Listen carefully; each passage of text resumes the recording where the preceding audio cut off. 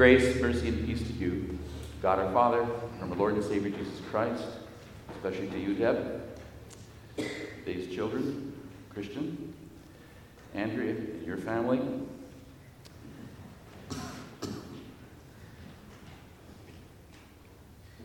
Hillary, and to your family. To Nate, and to your family. Ashley, and your family, and your husband, and to Devin, and to Grace, and your family, and to the many family and friends our beloved, of our beloved David. Let me first express sympathies to all of you. There are many times when I would go ahead and visit Dave in his home and bring the communion, and we'd have prayer, and he'd have his list. He'd have his list about those whom he was concerned about,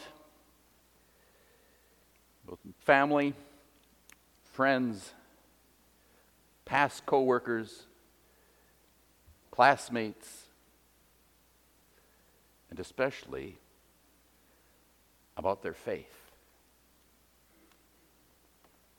Even though he was the one that was really needing prayer and the Lord's help.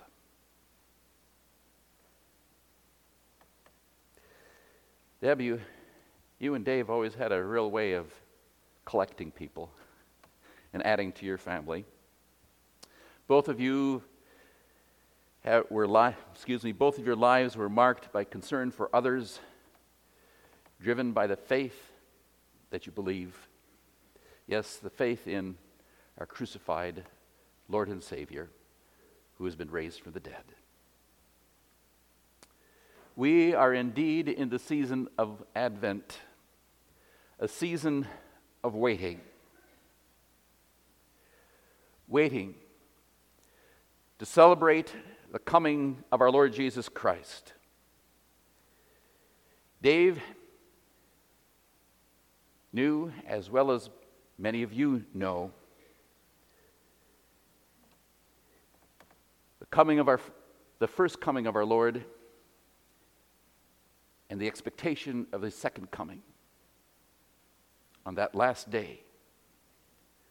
On that first night that Dave was moved to the hospice house, came to visit him, and I shared the introit for the first Sunday in Advent. That introit is a combination of Zechariah chapter 9 and Psalm 25. A song of rejoicing and a prayer of not being put to shame. It is especially rejoicing in the coming of the King of Kings. And while I was sharing, I mentioned to Dave that God's people celebrate before the event. And you know how it is. We do that, don't we? Before All Saints' Day, we celebrate All Hallows' Eve. Before Christmas, we celebrate Christmas Eve. Almost to the point that the next day almost fades in oblivion. It's always been that way for God's people, especially when the Lord commanded the Passover. Think about this. The Passover was celebrated before God's people left Egypt, before they left their bondage into sin, or their bondage of slavery. And of course, the Lord's Supper, Holy Communion, is an extension of that Passover, fulfilled in Jesus, the final and true Passover lamb. When we come to the Lord's table, Paul says we proclaim the Lord's death until he comes. Holy Communion is that foretaste of the feast to come. We celebrate the grand feast that is to come before it even happens. And you can guess what Dave's response was. Let's celebrate, right? The intro reads, "Behold, your king is coming to you, righteous and having salvation. To you, O Lord, I lift up my soul. O God, in you I trust. Let me not be put to shame. Let my enemies not exult over me. Indeed, none who wait for you will be put to shame. They will be ashamed who are wantonly treacherous. Behold, your king is coming to you, righteous and having salvation." However, that celebration doesn't mean that we don't grieve or that we don't mourn. Especially over Dave, who was a husband, a father,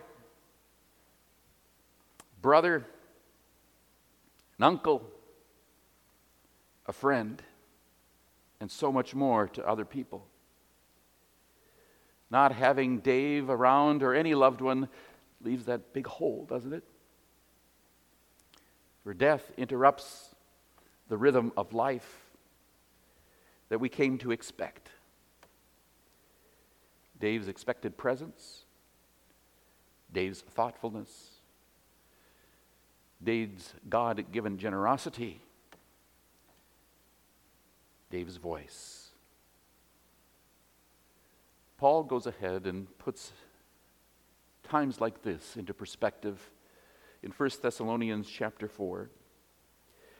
"We do not want you to be uninformed, brothers, about those who fall asleep, that you may not grieve as others do who have no hope." We have hope, just as David had hope. Because of that first coming of our Lord Jesus Christ in the manger and the assurance of his second coming at the end of time, we have the assurance that Dave's death and our death is not the final end. For all who believe in Christ Jesus will be raised to eternal life. Scripture puts it this way in Daniel chapter 12, "And many of those who sleep in the dust of the earth shall awake, some to everlasting life, and some to everlasting shame and contempt. And those who are wise will shine like the brightness of the sky above, and those who turn many to righteousness like the stars forever and ever." And that's why Isaiah chapter 61 is such a blessing to hear in times like this. Because on that final day of Christ's return, we can exchange all our troubles, all our challenges, all of our losses for the glorious celebration and the glorious resurrection of our Lord's return. For we who believe will exchange all our troubles and losses for glorious new bodies. And Dave will breathe freely once again and have that permanent joy on the new earth. Though we are not happy about our troubles and losses of today, our joy still can be present because there's hope. Therefore, we can celebrate what is to come because of our Lord Jesus Christ. We can celebrate in faith what is true by the promises confirmed by our Lord Jesus Christ. That's what it means to have and to express joy before its time. By faith, we have joy before the time is here. It is living now what is not yet. It is all about Jesus going to the cross for our sins and having died the death that we should have died.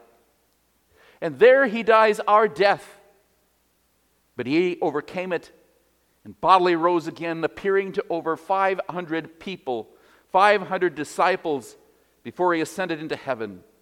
And because he lives, we will live also, all who believe in him. For Christ is risen. Romans 6:4, that you heard earlier. We are therefore buried with him through baptism into death, in order that just as Christ was raised from the dead by the glory of the Father, we too might live or walk in newness of life. Did you hear that? That we might walk in newness of life, not in eternity, but now. You see, we could go ahead and celebrate Dave's life, the life that he lived. But what hope is that when memories fade and our present lives continue on like a wound that heals over, leaving only a scar which fades over time. But Dave's faith in our Lord Jesus Christ, that is what he believed and what was to come, that's when the real celebration comes. It is celebrating what our Lord has done and is doing and will do. It is waiting for our Lord to exchange our present life for what is to come. It is living and waiting as if what we have already. It is celebrating the anticipation of what is to come. Living now what is not yet. It is easy for us to live in the present reality, but because of Jesus, we live in view of what is to come. We live believing, knowing that the present realities are only temporary. The grieving will end, the sadness will stop, the pain will subside, the anger will be resolved. All these will may subside over time, but the Lord wants us to know that they're resolved not because of time, not because we'll get over it, but because it is dying on the cross and his resurrection. He is the resolution of all of our troubles and losses. He is the fulfillment of Isaiah 61. For the Spirit of the Lord is upon me, because the Lord has anointed me to preach good news to the poor. He has sent me to bind up the brokenhearted. It was for Dave, and in Jesus, it is for you. To celebrate by faith the joy before the Lord returns. For Christ is risen. Christ is risen. Amen. The peace of God that passes all understanding, keep your hearts and minds through Christ Jesus. Amen.